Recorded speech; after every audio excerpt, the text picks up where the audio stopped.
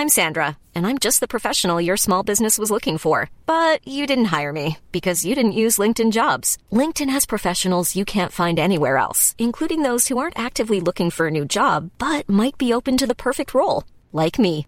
In a given month, over 70% of LinkedIn users don't visit other leading job sites. So if you're not looking on LinkedIn, you'll miss out on great candidates like Sandra. Start hiring professionals like a professional. Post your free job on linkedin.com/people today.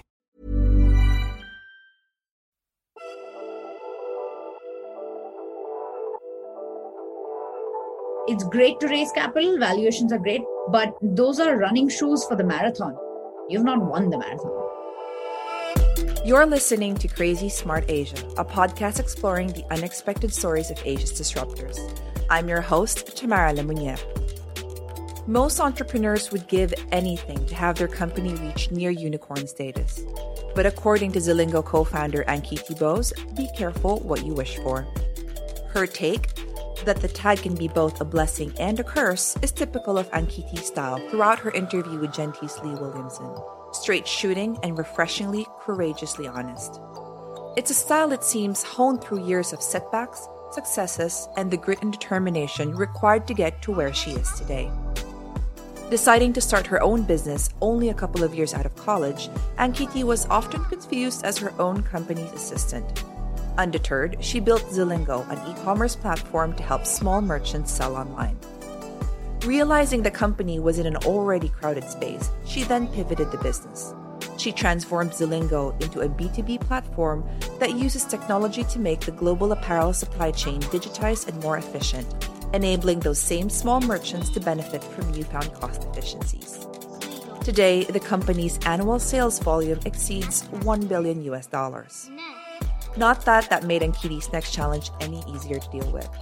In a no-holds-barred conversation, she also talks about the challenges the business faced in the early days of the pandemic and the hard decisions they had to make to restructure and weather the crisis. The pair also discussed the need for entrepreneurs to be pathologically optimistic, the importance of mental resilience, and why we need to destigmatize talking about mental health as entrepreneurs. Here's our conversation. Ankiti Bose, welcome. Thank you so much for joining us on Crazy Smart Asia. Thank you so much for having me, Lee.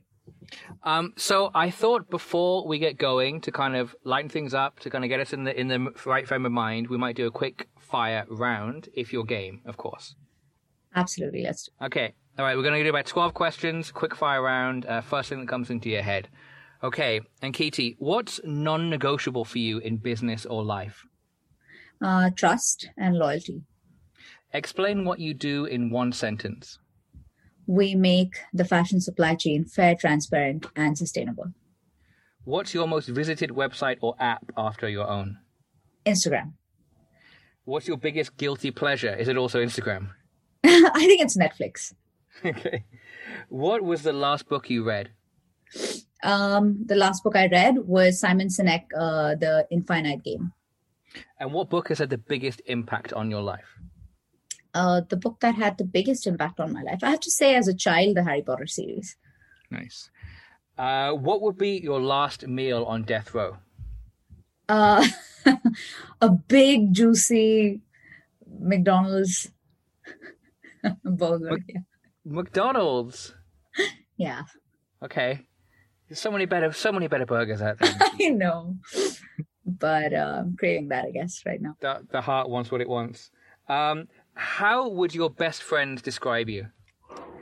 Optimistic, fun, loyal. And how would your worst enemies describe you?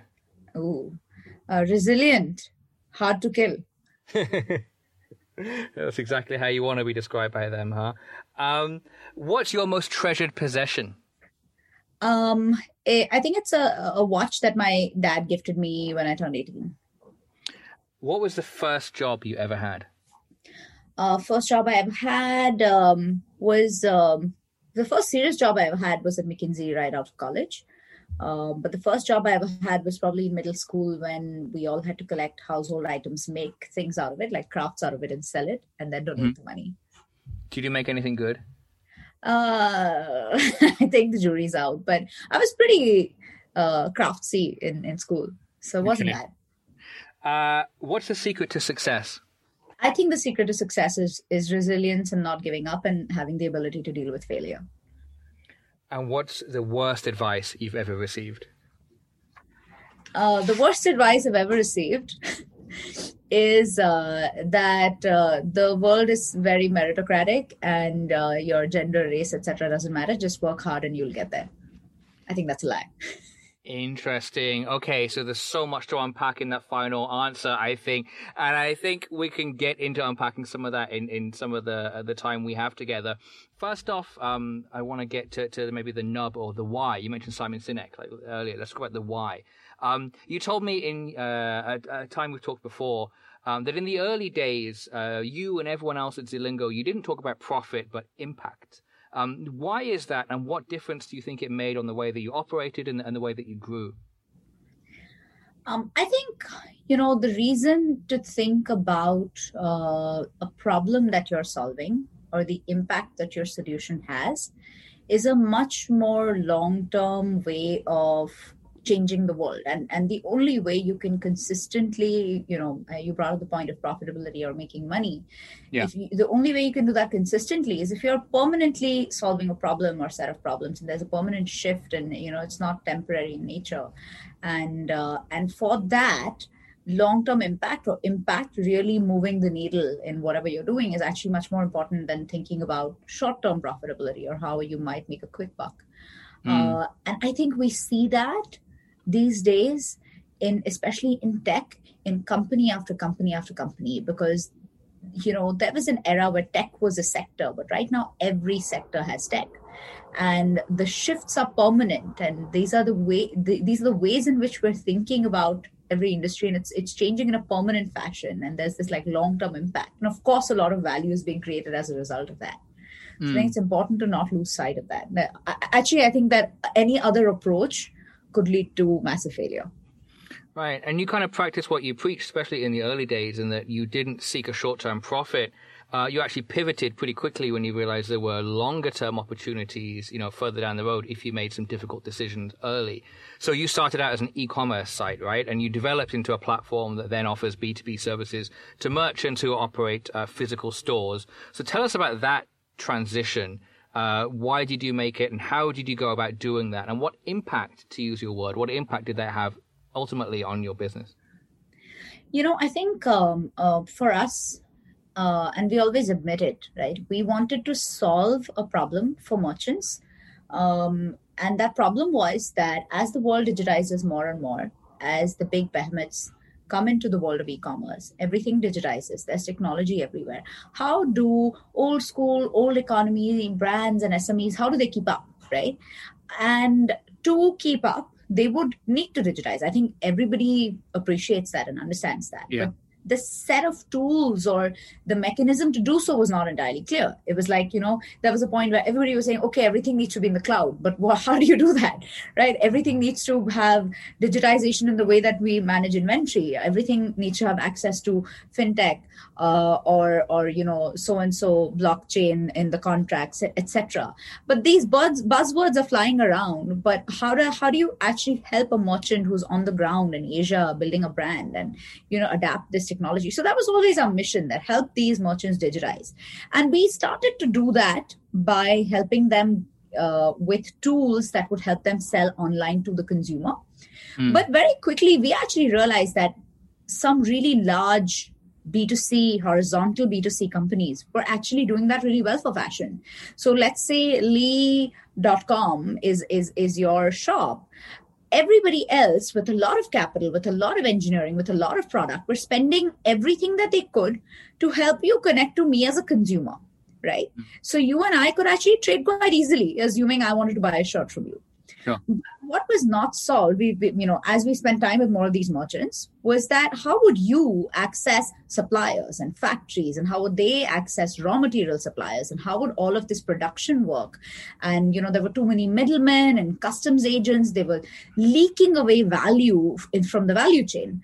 So why should, and the question was, if there is so much technology and if there is as much data as we say there is, and if we are all as cool as we think we are, then why are there people that are, these old school agents that are leaking away value from the value chain, and you and me and the manufacturer, all of us that are actually adding value, are making less money.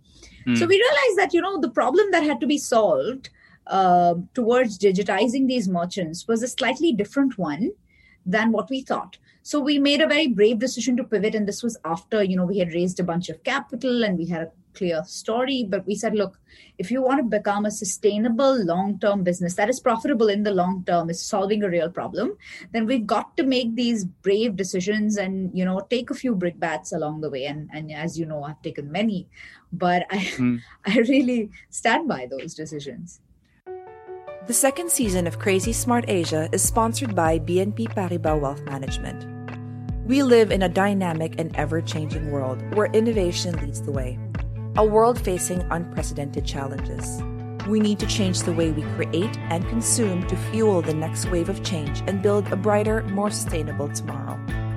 BNP Paribas Wealth Management is proud to support Crazy Smart Asia on its mission to tell the stories of inspiring leaders who are doing just.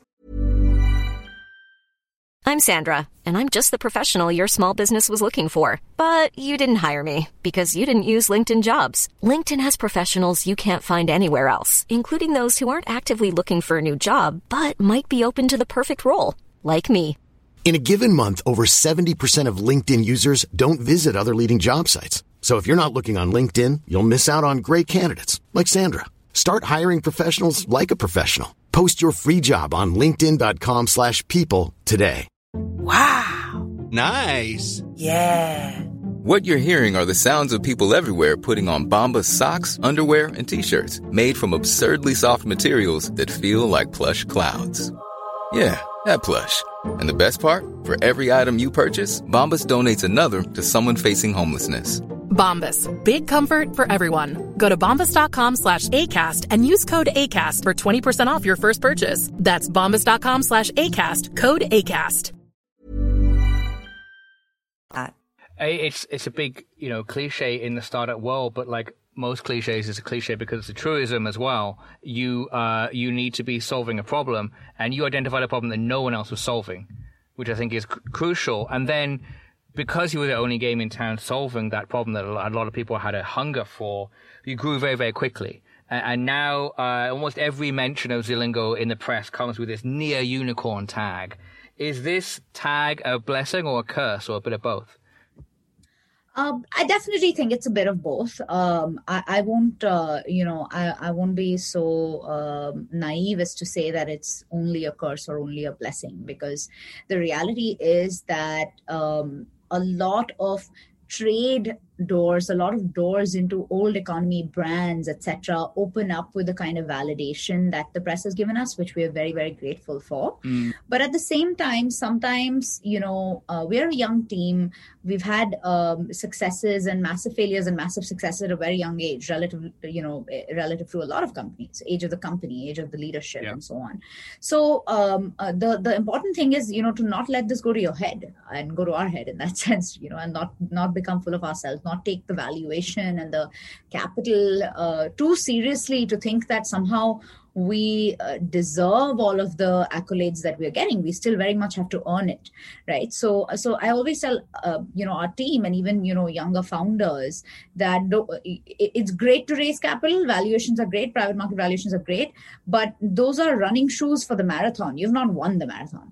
So As long as that distinction is clear, and, we can use it in a right, constructive, effective manner, it's all right. But other than that, it can be a huge curse if it's misused or misunderstood. I love that running shoes analogy. That's right. I'm going to steal that. That's great. That's really, really good. I want to talk to you a little bit about gender, both on your personal entrepreneurial journey and also then how that's manifested in the way that you've built your business and the culture within your company as well. So you said to me before that in meetings in the early days, most people thought that you were the assistant, right? Like, how did you overcome frustrations like that? Early days, before Ankiti Bose was a brand. So this happened a lot, right? And I'll be honest, it used to bother me in the beginning quite a bit. I have gone home and been really upset about it. I remember calling my mother in India saying, listen, why does this happen? And, she's like, you're a 23-year-old girl, what do you think is going on?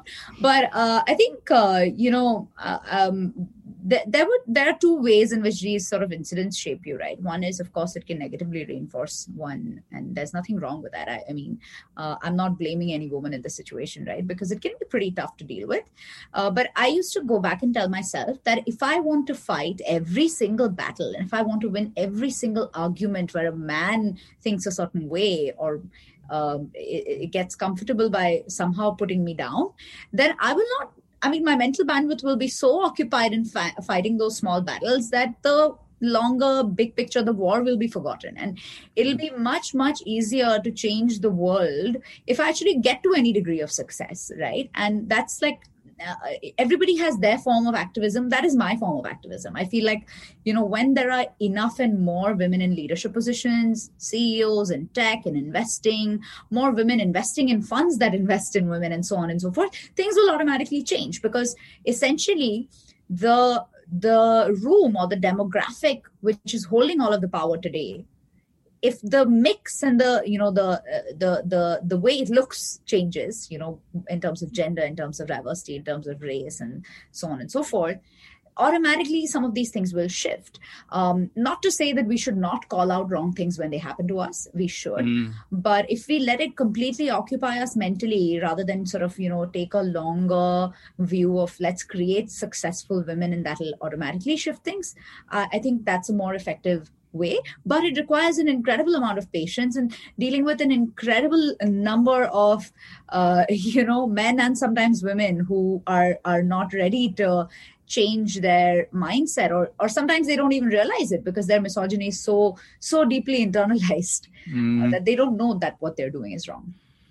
And you also put your money where your mouth is there, right? You have the schemes in your company now to back up this type of activism, as you say. So today, I believe more than 60% of the merchants that Zelingo helps are women. You also have a program called Women's Circles. Can you tell us a little bit about that and how you help create opportunities for women in Asia? Honestly, I feel like we can do more. We want to do more than we are doing. But I think the least that we can do is get the conversation started. The key thing about working with women-owned businesses or businesses co-owned by women is that you actually see some of the challenges that they face in, raising capital in their businesses and getting the right kind of guidance. And that actually gives me a lot of perspective on how to think about the financial products that we have or the sourcing products that we have in a way that is effective for both genders. And we see it time and again that men and women actually make decisions slightly differently, but women are consistently able to deliver great financial outcomes. They're very responsible. They're very, very responsible with money and with, guidance of their business and so on and so forth. So that's on the merchant side, where we love working with more women. But of course, we want to do more. We want to support them with more skill-based schemes, more expansion schemes around financing and so on and so forth. We've, on and off always tried to do more on that front. And we want to continue to do that. I think internally inside the company as well, what we have done is I think we've at least started the conversation of how do you create more women leaders? How do you coach them differently from men? I hear a lot of views on this, but I believe very strongly in this one, that the way you mentor women and the way you mentor men has to be different. I have seen time and again working with a lot of young women that they are saddled with a lot of expectations that men are not saddled with, which is not their fault. Such as what? So just is statistically true that most women between the ages of 28 and 35, which is the time where, they are most focused and flourishing at work as well, but many times are also saddled with expectations of becoming a mom or, duties as a wife and so on and so forth. And of course, there are some cultural aspects to this, but I think broadly this applies in most cultures. Yeah. And I am personally, and I'm guiding the team also to do this more, is to be more and more supportive of, women who want to be mothers and be super effective at work. I don't see why it can't be done. We just had the Bumble CEO ring her, NASDAQ listing bell with a baby on one arm. So that's where the world is. I don't see why, it has to be a sacrifice at all. So there's a lot of societal nurturing here that we've got to deal with. And I really want to unpack this a little bit more. And of course, that'll only happen as more and more women in our team get married and become young moms and so on and so forth. Right. We're actually dealing with one such situation right now. And I'll let you know how it goes, but I'm trying to be, an effective coach to a colleague through this journey. But I think starting this conversation is extremely important. Our COO, Adi, who's obviously, a man, is actually a great example of how a male leader can, once they are cognizant, most men are actually like feminists now, right? Like most men are very open-minded, but he makes it a point to coach men and women differently, to make sure that he understands these challenges and, is cognizant of them and creates those paths for success for these women. I try to emulate that as well. And a lot of these things are experiments, right? Because, very few of our companies that are new, young tech companies are trying this kind of stuff. But it's really important. Otherwise, we'll just lose out on tapping into this amazing talent pool, which will be a real shame. Right. It's a good business decision as well as just the right social decision to make as well. I want to talk to you a little bit about your personal leadership journey, or at least the very, very early days of that. A lot of listeners to Crazy Smart Asia are entrepreneurs themselves, or very, very early stage. Or maybe there's some people who are in professional careers, but they want to go out on their own. And that was your case, right? You had a high-flying career. You're working at McKinsey and in Sequoia before deciding to branch out alone. So that decision must have taken a lot of guts. Can you tell us a bit more about your decision-making process back then? How did your parents react? What was going through your mind when you decided to make that plunge? So, Lee, 2 words: foolish courage. Right? I think if I had overanalyzed and analyzed and made a framework to, look at the situation in a logical way, it would not have worked out, because it just required this leap of faith. And just this deep desire, like burning desire to do this and to do something with a crazy bunch of dreamers in markets that we hadn't even all been to, where people were speaking languages we didn't understand, eating food we had never eaten. But this burning desire to see an opportunity and build something for it. I think if I didn't scratch that itch at that point, maybe I would have regretted it for the rest of my life. So I'm glad I did it. But I think there's a lot of foolish courage. There's a lot of serendipity in some of this stuff. Despite having a relatively analytical background, I think I was guided by sheer passion at that point of time. And had I not been guided by sheer passion, I don't think I would have taken the plunge, because, some girl from India goes and starts building out this company in Southeast Asia and South Asia and is doing some crazy things in Bangkok and Jakarta. It makes no sense. Right. Right. I'm glad it worked out. Right. I want to talk about the pandemic, of course, because over a year ago, all the things we're talking about, leadership and sacrifice and all these different things, everything took on a whole different hue, and a lot of other things also completely went out the window. What lessons have you learned as an entrepreneur from the pandemic? What's changed? What remains the same? And what shifts will continue to happen post-pandemic?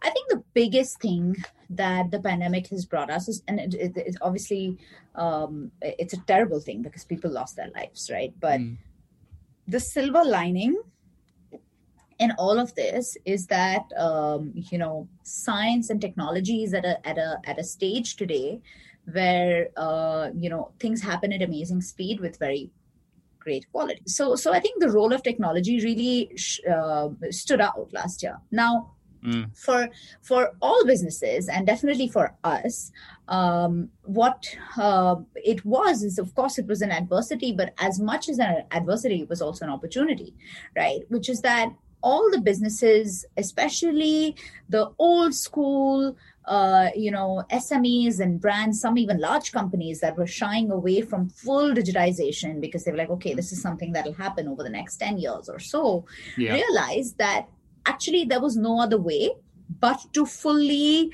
lean into digitization, run your business from your, bedroom or study at home, where your products are getting sampled virtually. They're ending up in a warehouse that is operated by a B2C e-commerce player. Everything is going on smoothly. You're interacting with factories. goods are getting shipped across countries. They're clearing customs, logistics providers. Everything is happening without any physical intervention from any of these business owners, all because of data and technology and because of supply chain partners like us, e-commerce companies, logistics partners, and payment companies, of course, making everything super seamless. And of course, financial institutions providing the capital to do so. But I think it became very apparent very quickly, like, I think in a 3 to 6 month timeline in the I would say the early part of 2020, that this was an irreversible, irrevocable, permanent shift in the way that this generation will, interact with technology. The great catalyzer, right? Trends that were going to take 3 to 5 years took 3 to 5 months at the beginning of 2020. And as you touched upon at the very, very beginning, it's presented opportunities. It's presented some exciting developments, but first and foremost, it's obviously had a lot of negative implications. People have lost their lives. A lot of people have been furloughed or lost their jobs. Now, you've had to make a lot of difficult decisions at the beginning of the pandemic as well, including laying off a number of people. From reports, it seems like you went to great lengths to do this with as much emotional intelligence and empathy as you could. How did you accomplish that, and how do you go about doing something like that? I imagine you must have lent on that resilience we were talking about an awful lot. Absolutely. And I think, we did this with a lot of inexperience in the sense that, we had never seen such a shocking black swan event, as I think most people alive today have not. But we had the added complexity, we and every other company that had to do this in this pandemic, was, we were having these conversations over Zoom calls. And how insensitive is that? I have put myself in the shoes of the person that was at the receiving end of our message. And I said, the world is in the middle of a pandemic. You're worried about your livelihood. You're worried about your family. And these kind of tough messages, whether it's about pay cuts or it's about, the unfortunate restructuring or any of that, those messages are not even being delivered in person, right? So it was tough. I think we started doing it. We got a lot of feedback. We made mistakes. We took that feedback. We tried to do it better. From the feedback that we got towards the latter half of the process, we realized that we had started to fix things. We had started to improve things. I think just prioritizing that empathy, understanding that a lot of people are just dealing with so much, right? Because, multiple people in the same family lost their jobs, and, there were so many healthcare issues. People were worried about insurance. People were worried about so many things. So doing it empathetically, it was obviously the most important thing. I wouldn't say we got it 100% right. But what did you get right, and what would you do better next time? I hope there's no next time, but... Sorry, bad choice of words. But what would you have done differently? What would I have done differently? So I think what we got right was perhaps, we did one-on-one conversations with every single person, and we tried, at least to the best of our abilities, to find other opportunities for them that would work for them. What we would have done better, I think, is just there's just one big thing, right? If it was possible, and I hope, whenever the situation arises in any company, not just ours, is that some kind of physical interaction is actually, possible. And in for example, in some of our countries where the restrictions were starting to get lifted, we tried to do that, and it did have a much, much better, I would say, impact, right? So, for example, in Singapore, one-on-one meetings were still possible in some, through some of the latter phases of the pandemic. But in a lot of countries, there was complete lockdown at that point. So I think that's I think the human element cannot be stressed enough in these tough times. And, having said that, I do want to stand up for everybody that stayed and brought the company not just out into recovery, but we are performing very well on a lot of metrics now compared to before or during the pandemic, because the team actually prioritized the silver lining and the opportunities in the pandemic and said, merchants need this, merchants need that, they need virtual sampling, they need this, they need that. They went out and brought this opportunity, right? Instead of saying that, we're so upset about everything that we don't feel the motivation. I think people really fought for the company and for themselves and for me. And I'm like, ever so grateful for that. And the same goes for merchants. A lot of merchants, it was not about us or them. They were just not able to deal with COVID. They had to shut shop, especially a lot of small merchants. But the ones that survived were the ones that said, you know what, office wear doesn't work. Athleisure works right now. People want to go hiking. So can you guys help us pivot our business so that we have a shot at thriving? Most of those situations where that agility and that mindset existed, actually things worked out.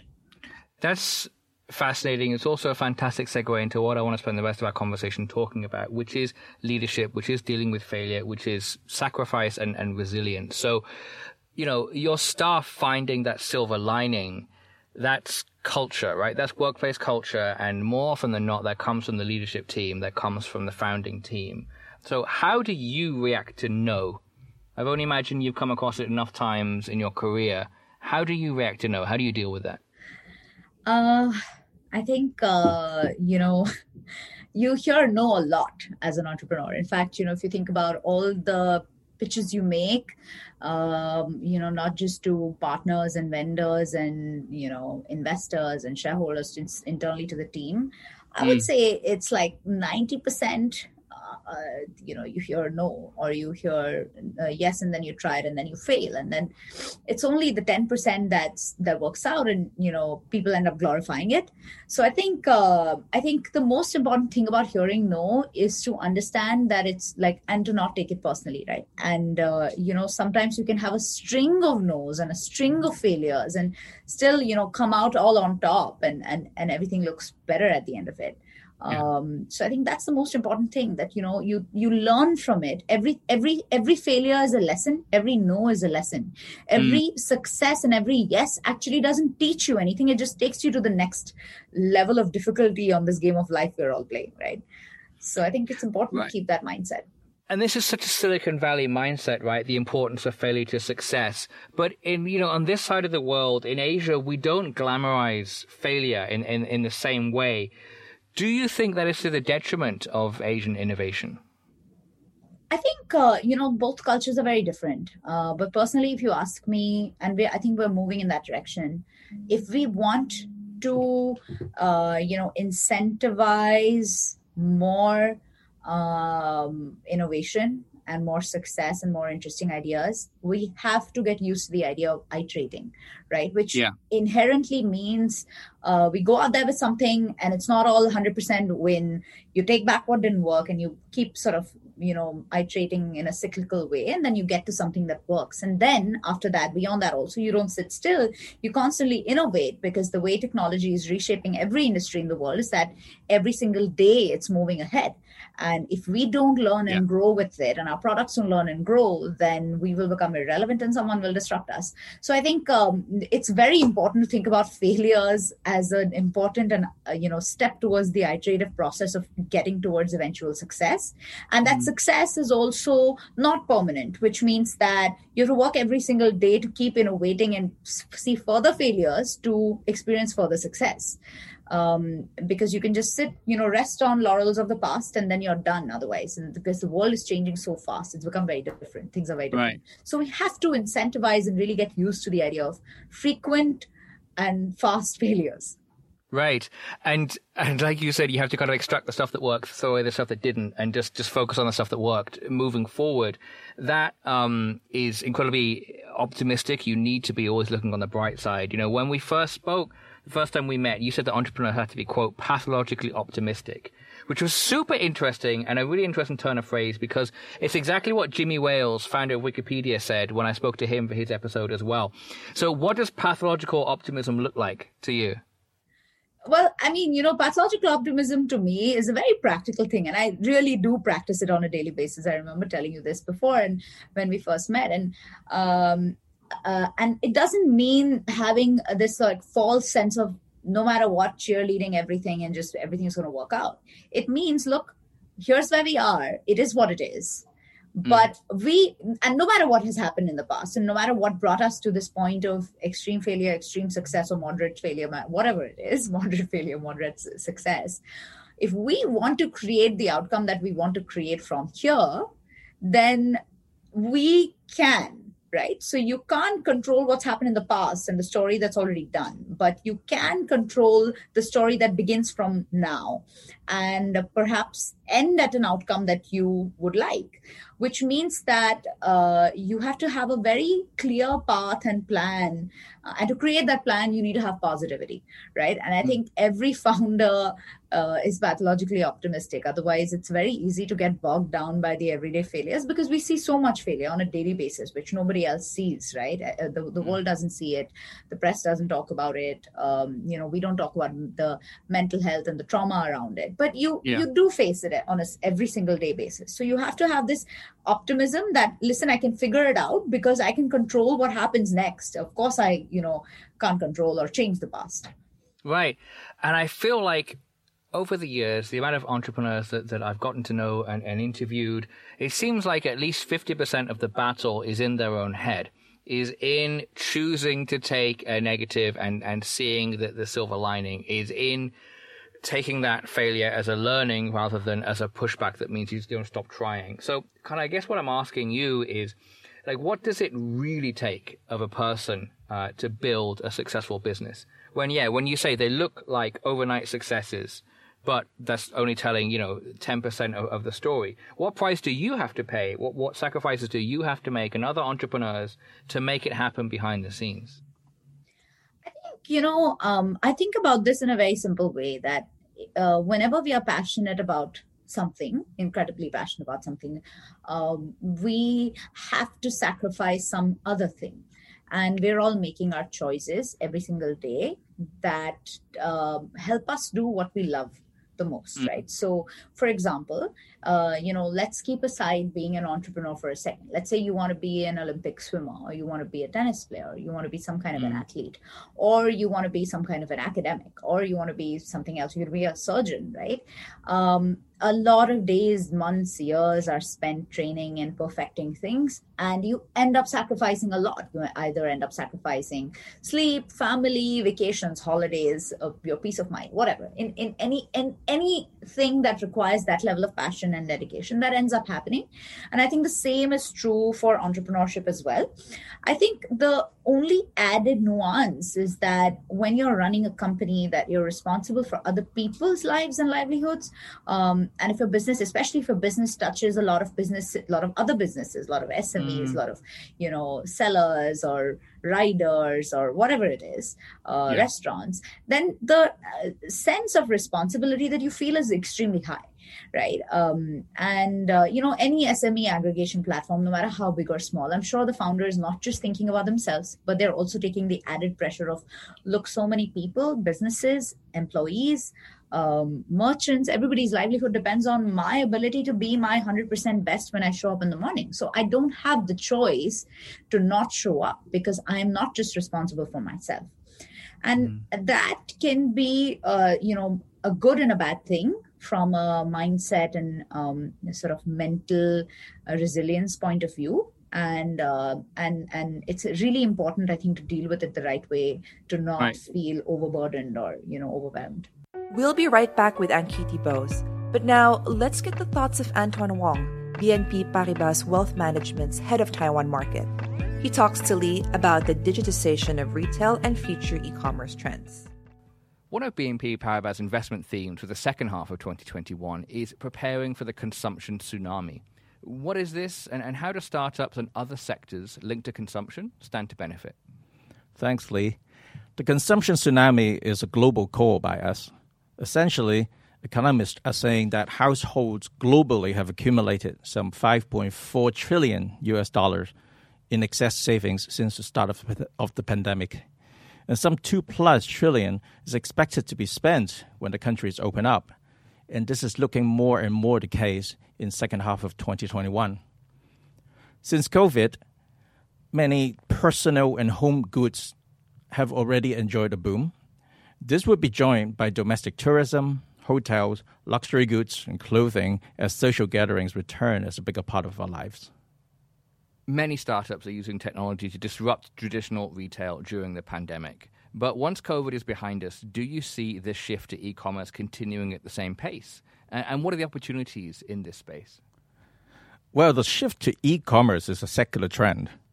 So where COVID lockdown had been a catalyst for its acceleration, especially with respect to quote-unquote older consumers like myself, and with hard-to-penetrate segments like groceries, these newer form habits are likely to stay relevant and persist. In terms of investment opportunities, we still like the major global e-commerce players, simply as there's still room for growth. And there remains potentials for related services such as digital payment, insurance, logistics. In general, digital payment model is highly defensible with recurring revenues, high incremental margins, low capital expenditures, and high free cash flows. The move to e-commerce is part of a wider trend of digitization as people increasingly move online for goods and services. Aside from e-commerce, what additional opportunities should investors be looking out for? We also like other megatrends, like the shift to digital advertising, and the beneficiaries there are search engines and social media. Programmatic advertising companies, those are the guys who optimize everything and place your ads in the right places in the right time, and related software providers. Also, at the moment, with elevated tech consumption, certainly the semiconductor makers. And now, back to the show. Right. I mean, Harvard Business School reported that an estimated 49% of entrepreneurs will suffer at least one mental health condition in their life. And they also, and it's important, obviously, not just for the founder, but also for the sake of the business as well. They also went on to report that 65% of startup failures can be attributed to personal stress experienced by the founders. So it's important for the success of your business as well as obviously for your own health. And, we glamorize being busy and we glamorize shouldering responsibility for dozens or thousands, in some cases, employees. What does that do to our mental health? And for other entrepreneurs, what would your advice be to kind of building a robust mental as well as physical health?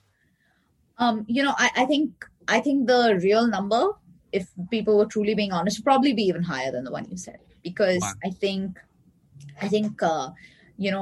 our baseline for what is a mental health issue, what makes our mental health worse, is actually very high, right? It should be lower because people should be able to acknowledge the stress that comes with being a founder, acknowledge the failures that it comes with, and easily seek help, right? Because help is available. You have coaches and mentors and therapists, and, you can have a buddy system sometimes with other executives or founders. But if you don't lean on a support system and you take all of this pressure yourself, it can be extremely overwhelming and actually very counterproductive, right? Because more people have good intentions and want to help you than you think. So I have learned that the hard way, but when I learned it, I really learned it, that there are enough and more people and resources out there to help me and help you and help everyone get through the tough times, help make decisions in a sound way, which helps your team, your executives, the business, the in our case, the merchants that depend on it. It's really, really important to focus on mental health. And in fact, I think more and more the stigma around it is going away, which is fantastic, because you shouldn't have any stigma around it, because this is an unreal level of stress that you're handling as a young entrepreneur. Most of our listeners will be right now, and you should just raise your hand and get help. And there's absolutely nothing wrong about it. You can reach out to me and I'll maybe guide you to some resources if you have to. But please don't think that you're alone in this. That's fascinating. So final thought, if our listeners take away just one insight from this conversation, Ankiti, that will help them build a better world, what should it be? I think solve for creating value and not wealth, and wealth will follow. Ankiti Bose, thanks so much. It's been such a fantastic conversation. Thank you so much for having me. That's it for another episode of Crazy Smart Asia. If you're enjoying the season so far, don't forget to subscribe, and please do leave us a rating and a review while you're there. You can also follow Generation T on Instagram. We're at @GenerationT_Asia, and check out our website generationt.asia for more on the people, businesses, and ideas shaping Asia's future. Next week, Lee will be talking to Jason Ma, co-founder of music label 88 Rising, about hip-hop, the power of cool, and what MC Hammer taught him about Silicon Valley. Until then, try try to remember 2 words: foolish courage. I'm Tamara Lemunier. See you next time.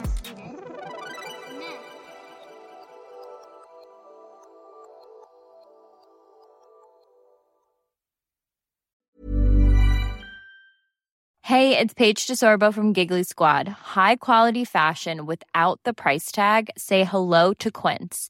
I'm snagging high-end essentials like cozy cashmere sweaters, sleek leather jackets, fine jewelry, and so much more. With Quince being 50 to 80% less than similar brands. And they partner with factories that prioritize safe, ethical, and responsible manufacturing. I love that. Luxury quality within reach. Go to quince.com/style to get free shipping and 365-day returns on your next order. Quince.com/style.